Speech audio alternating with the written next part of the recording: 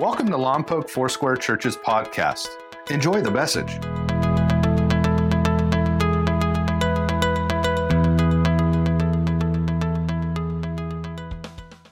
I want to remind you that life is hard. Anybody remember from last week? Life is hard. Let's say it. Life is hard. There was a gentleman who had worked for now with 3 generations in a real small store in New York. They did electronics, they did appliances, real great customer service. And the buildings next door on the right and the left were empty buildings.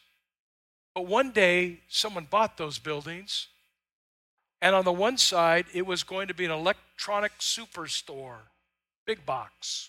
On the other side, an appliance store, big box, with a sign that says, "We will not be undersold." The guy went home discouraged, dejected. He was thinking about 3 to 4 years, maybe he would retire. His wife said, "Give it up, honey. There's no way you can compete with the big box." He thought, he was discouraged. And then bing, a light went on. He said, "I know that life is hard, but I will rise up." So the day came. The food trucks were there. The marching bands were there. There were clowns. There was all this stuff. His wife had made a balloon arch over his store. And where it said grand opening appliances, where it said grand opening electronics, he put up a big sign that said main entrance. Now that story is kind of funny, but it does remind us that we can rise up in the midst of any kind of difficulty. What he thought would be the end of his company actually turned to the greatest foot traffic he's ever had. Proverbs 24:16 we saw last week, and it says these words, "Though the righteous fall," how many times? 7 times they rise again. And we learned last week that 7 was not just a number 7, like one more than 6, but that 7 was the number of completeness. In other words, Solomon is saying that you will fall and fail and fall and mess up and fall countless numbers of times. But the key to this verse is what? They rise again. They find a way to trust in God in such a way that even when life is hard, as we saw that video last week, if you were here, we do hard better. We all need to do hard better. Oh, life is so hard. Yes, we get it. That didn't go well. Yes, we get it. But there's no place in the Bible where it says life was meant to be easy. I don't find that verse anywhere. I find verses that say, trust in the Lord with all your heart. I find verses that say, allow the peace of Christ that passes all understanding to rule your heart and mind. I find verses that say, let your mind be renewed by the Spirit of God and by the power of the Word. But there's no verse that tells me we get to sit at the bus stop and wait for the easy bus to come around, because the easy bus, sweetheart, don't ever come. It gets hard. And sometimes life gets harder and harder and harder. But when's it going to get easy? Well, Peter was speaking to a group of people. And if you go have a Bible, you can open to 1 Peter chapter 1. He was speaking to a group of people that were dealing with hard, really hard. Roman rule is the order of the day, and a guy named Emperor Nero is in charge. He would go against Christians. Some would be killed and some would be tortured. There was severe suffering and persecution. And Peter writes this letter to them. Now remember Peter, he's one of the original disciples, right? He's the one that the Lord calls the little rock. I will build my church with people just like you, Peter. And remember Peter, he says, Lord, you can count on me, right? And then when life got hard, what did Peter do? Deny the Lord 3 times. So Peter says in 1 Peter 1, verse 3 to 7, praise be to the God and Father of our Lord Jesus Christ. In his great mercy, he's given us new birth into a living hope. We sang that this morning. And the living hope is not because, well, we're God's people, though that's part of it. But the living hope is through the resurrection of Jesus Christ from the dead. Talk about a horrible time in the life of Christ followers. Jesus is dead. He's on the cross. He's no more. Now he's put into a tomb. And it doesn't look like there's any hope for them. You talk about life being hard. If you had left all of your business and all of your family to follow after Jesus, and now he's dead, he's gone, he's no more. The Roman soldiers are excited about the victory over Christ, who is taking their market share away from the Romans. But then something happened. You know what happened. On the third day, the earth shook, and Jesus comes out of the tomb. He's our living hope. And our hope is based on the fact that Christ rose from the dead and into an inheritance that he's given to us that can never perish, spoil, or fade. This inheritance is kept in where? In heaven for you, who through faith are shielded by God's power until the coming of the salvation that is ready to be revealed in the last time. And in this, in all of this, you what? Greatly rejoice. Though now for a little time you may have to suffer grief of all kinds and all kinds of trials, because life is hard. These have come so that the proven genuineness of your faith, of greater worth than gold, which perishes even though refined by fire, may result in what? In praise and glory and honor when Jesus Christ is revealed.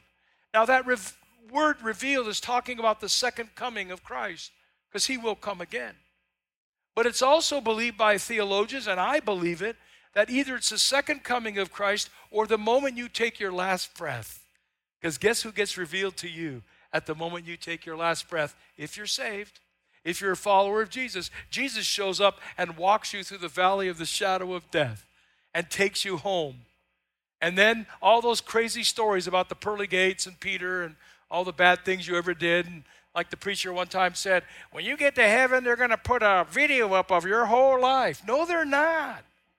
Why? Because Jesus makes sure that they're not. And if somebody at the pearly gate says, well, look at all the wrong you've done, Jesus is going to step forward and say, I paid for it.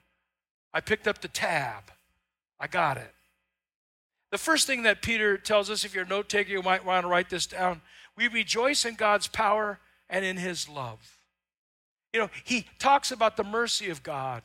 He talks about a perspective that we need to have. And he says this phrase, in all this. In all this is kind of like when you see therefore in the Bible. What's the therefore? And when it says in all this, why is in all this here? It talks about the fact that even while we suffer for a little while on this planet, that the salvation of God is greater than everything. The resurrection of Christ is greater than everything. And we can rejoice. And as James will tell us later, we count it all joy when we deal with the hard stuff. Why? Because testing is the process to test the authenticity of something. Testing is the process to test the authenticity of something.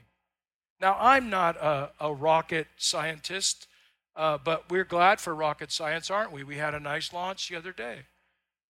And then this morning, on the other side of our country, SpaceX had another launch over there that was successful. They launch those rockets and they bring them down. I'm still amazed. Is anybody amazed? Good, 6 people. Boy, at our 9 o'clock service, I said, yeah, we had a successful launch. And some of them actually looked bored. I mean, well, we've seen them before. I'm still amazed by them. And wherever I am, I want to stop and look, or if I go on the base, I have a pass, I go out there and watch the launches. I'm amazed. But here's what I've learned from the engineers, that everything that they put on the rocket has to be tested. They test fire the rocket itself. They check the steel to make sure it's the right tensile strength, that it can handle the heat that it's going to go against. And that's what James is saying. And that's what Peter is saying, that we are grateful for the tests of God that comes, because the tests of God test the authenticity of our faith. You don't know how true or authentic or complete your faith is until you get tested under fire. If you've ever gone to the lab and they poke you to get your lab work out, you know what they're testing? The authenticity of your blood. They're making sure your white cells are the right number. The red cells are the right number. They're making sure that your cholesterol is the right number. Anybody want to say praise the Lord? Yeah. They're making sure your blood sugar's the right number. What are they testing? God made your blood.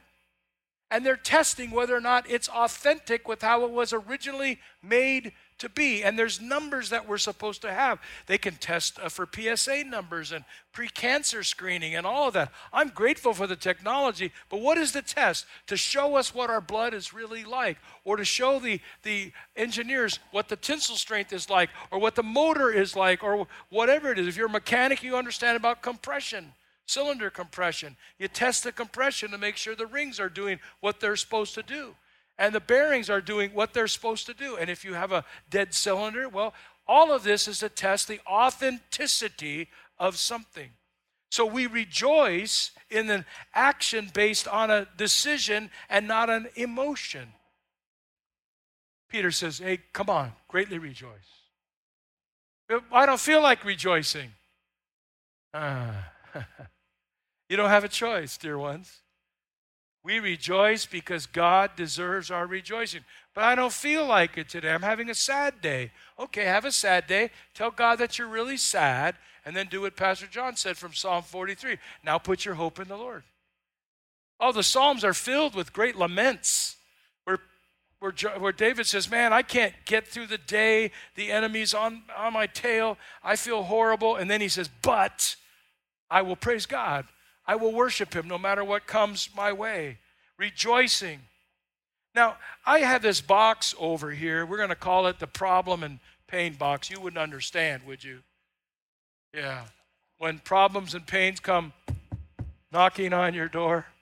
Yeah. You know what I found with problems and pain? You probably won't relate to this, but I found that I can hold on to my problems and pain and talk about my problems and pain and cuddle my problems and pain and start getting a little nasally. I can't believe this is happening. I'm the only person this is happening to. Does anybody care about my problem? I could social media my problem. I can get on the hotline. I can text people, tell them how bad my life is. Problems and pain, right? Nobody would understand that. Or I can run over here to faith and truth. This is what Peter's saying to a persecuted people. I know you're going through it. Hell and high water. I know you've lost some of your friends because of their faith. That's what Peter's saying here. I know Nero is filled with evil. I get it. But I want you to think about faith and truth. And you've probably heard this phrase before, that we speak truth to power. But I'd like to say it this way. What if we inform our pain and our problems of our faith and what is true? What if we speak faith and truth to our problems and our pain?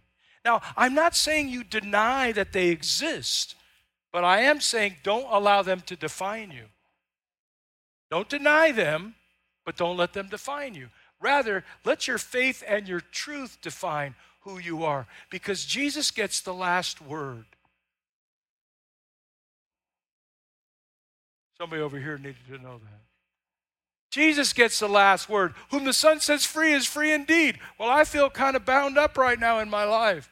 But it doesn't matter what you feel like.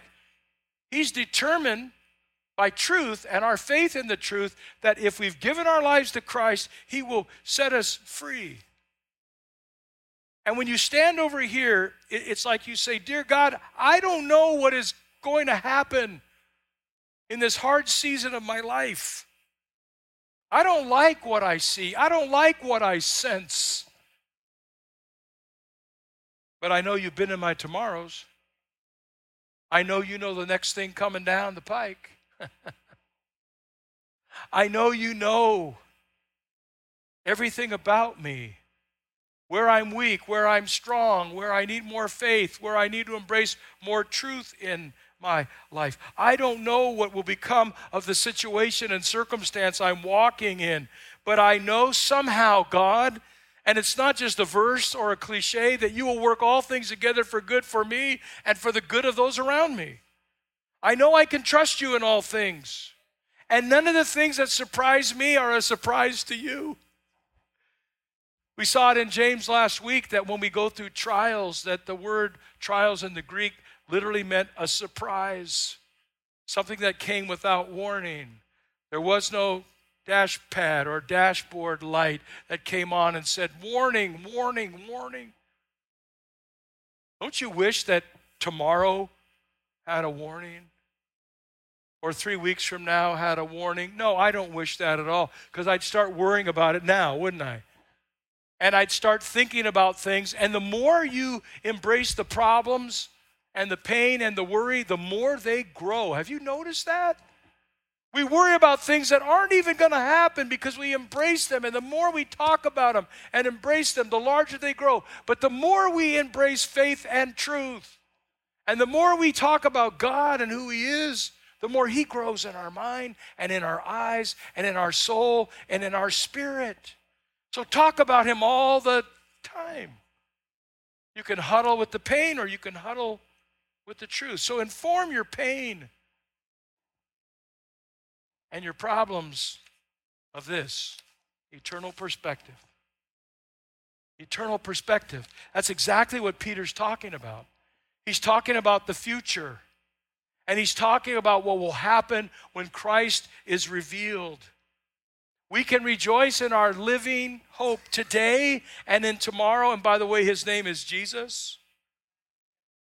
We can rejoice in the pain and the problems in the middle of what we face and say, thank you, God, for all of this. I don't like it, but I sure love you. God, I don't want to be stuck over here in pain and problem, but I want to believe in an eternal perspective that says, I can do all things through Christ who gives me strength. Rejoice, number 2, that my trials are not wasted. Wasted. Why? Because He's building something in us. 1 Peter 1:7 says these words, these have come so that the proven genuineness of your faith, here's that trying again of authenticity, of greater worth than gold, which perishes even though refined by fire, may result in praise, glory, and honor when Christ is revealed. These have come. What has come? The trials. And God is perfecting us. James 1:2 and 3 we saw last week. Consider it pure joy, my brothers and sisters, whenever you face trials of many kinds, because you know that the testing of your faith produces what? Perseverance. We need perseverance.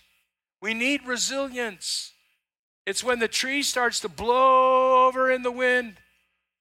Resilience is when it can spring back to its original design. If the root system is not strong, we've all seen what happens to trees that topple over, or trees that fall apart because they weren't trimmed properly. They weren't shaped properly. But see, when you allow the Spirit to shape you, the Word of God, the Bible to shape you, when you allow trials and problems to shape you, then guess what happens? You become resilient and a person of perseverance. The third thing real quick is I want you to rejoice in eternal perspective. And the reason I wrote "my" there is I want you to have an eternal perspective. Why? Because it's not all about this and it's not all about now. This is not all there is, folks. I meet people all the time that believe planet Earth is all there is. Well, planet Earth and Mars, because Elon wants us to go to Mars and live there someday. But anyway, maybe we will. Not in my life. I'm not going.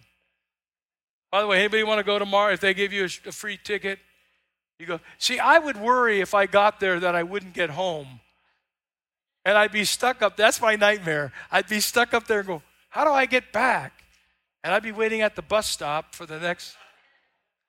And they'd say, we've run out of technology. You're stuck up there. Eternal perspective. How you doing with eternal perspective?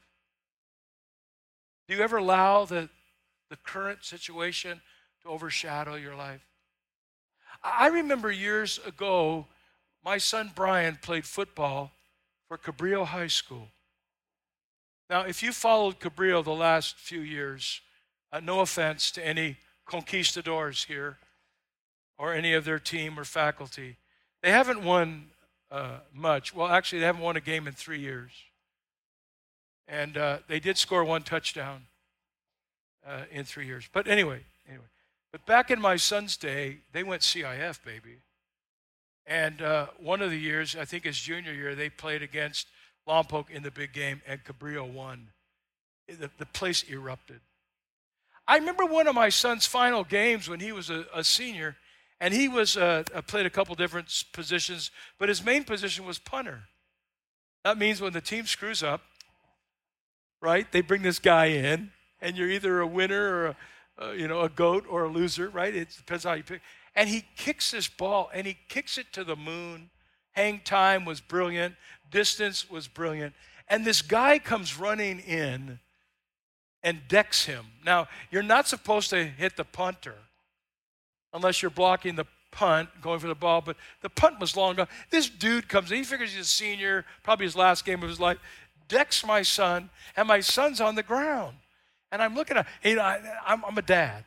Throw the flag, come on, wouldn't you? And flags are flying everywhere, so they beat me to it. And this guy, I don't know what he's doing. He's like talking to my son, and my son turns around, and I didn't know what he was going to do, and he just points at the scoreboard.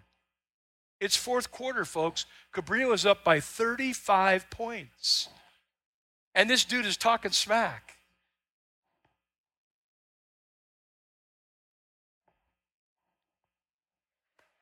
I made sure it was the right finger, too. It was this one.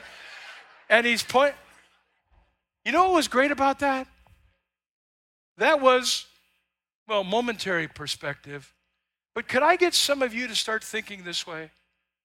We're going to start pointing to the scoreboard.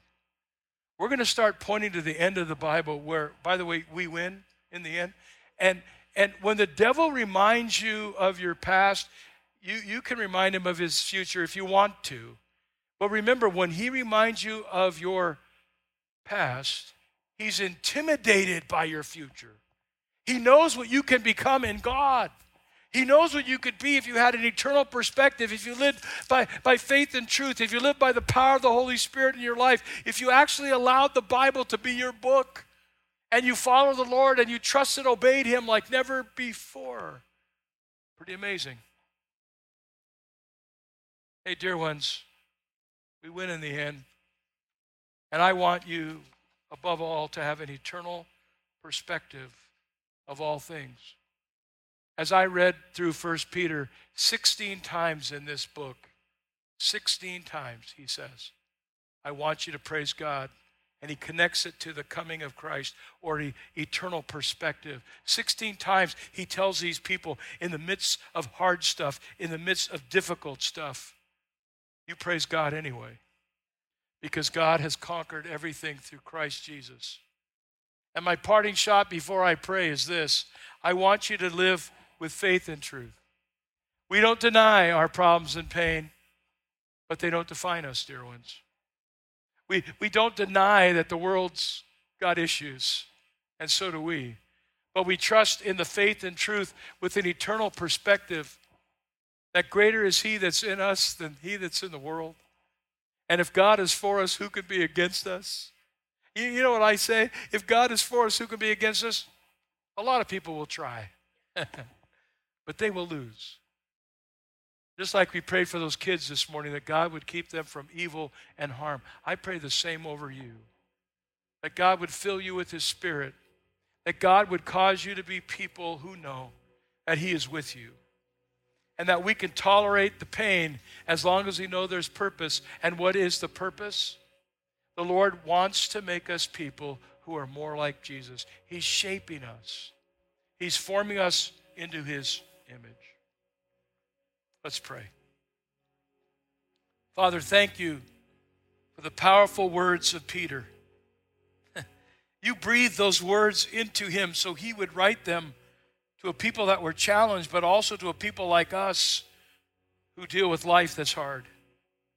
Lord, I know some in this room and some online are facing obstacles. They're facing physical challenges. They've recently heard some news that does not give them joy, but may we rejoice not because of the news, but may we rejoice because of you. May we put our hope and our faith and our trust in a God who's trustworthy.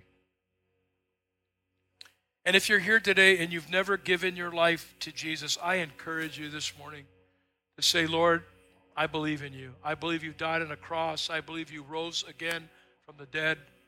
And Peter tells us today, that's our living hope. And I want you to be alive in Christ. I'm not going to embarrass you, and we're not going to take long.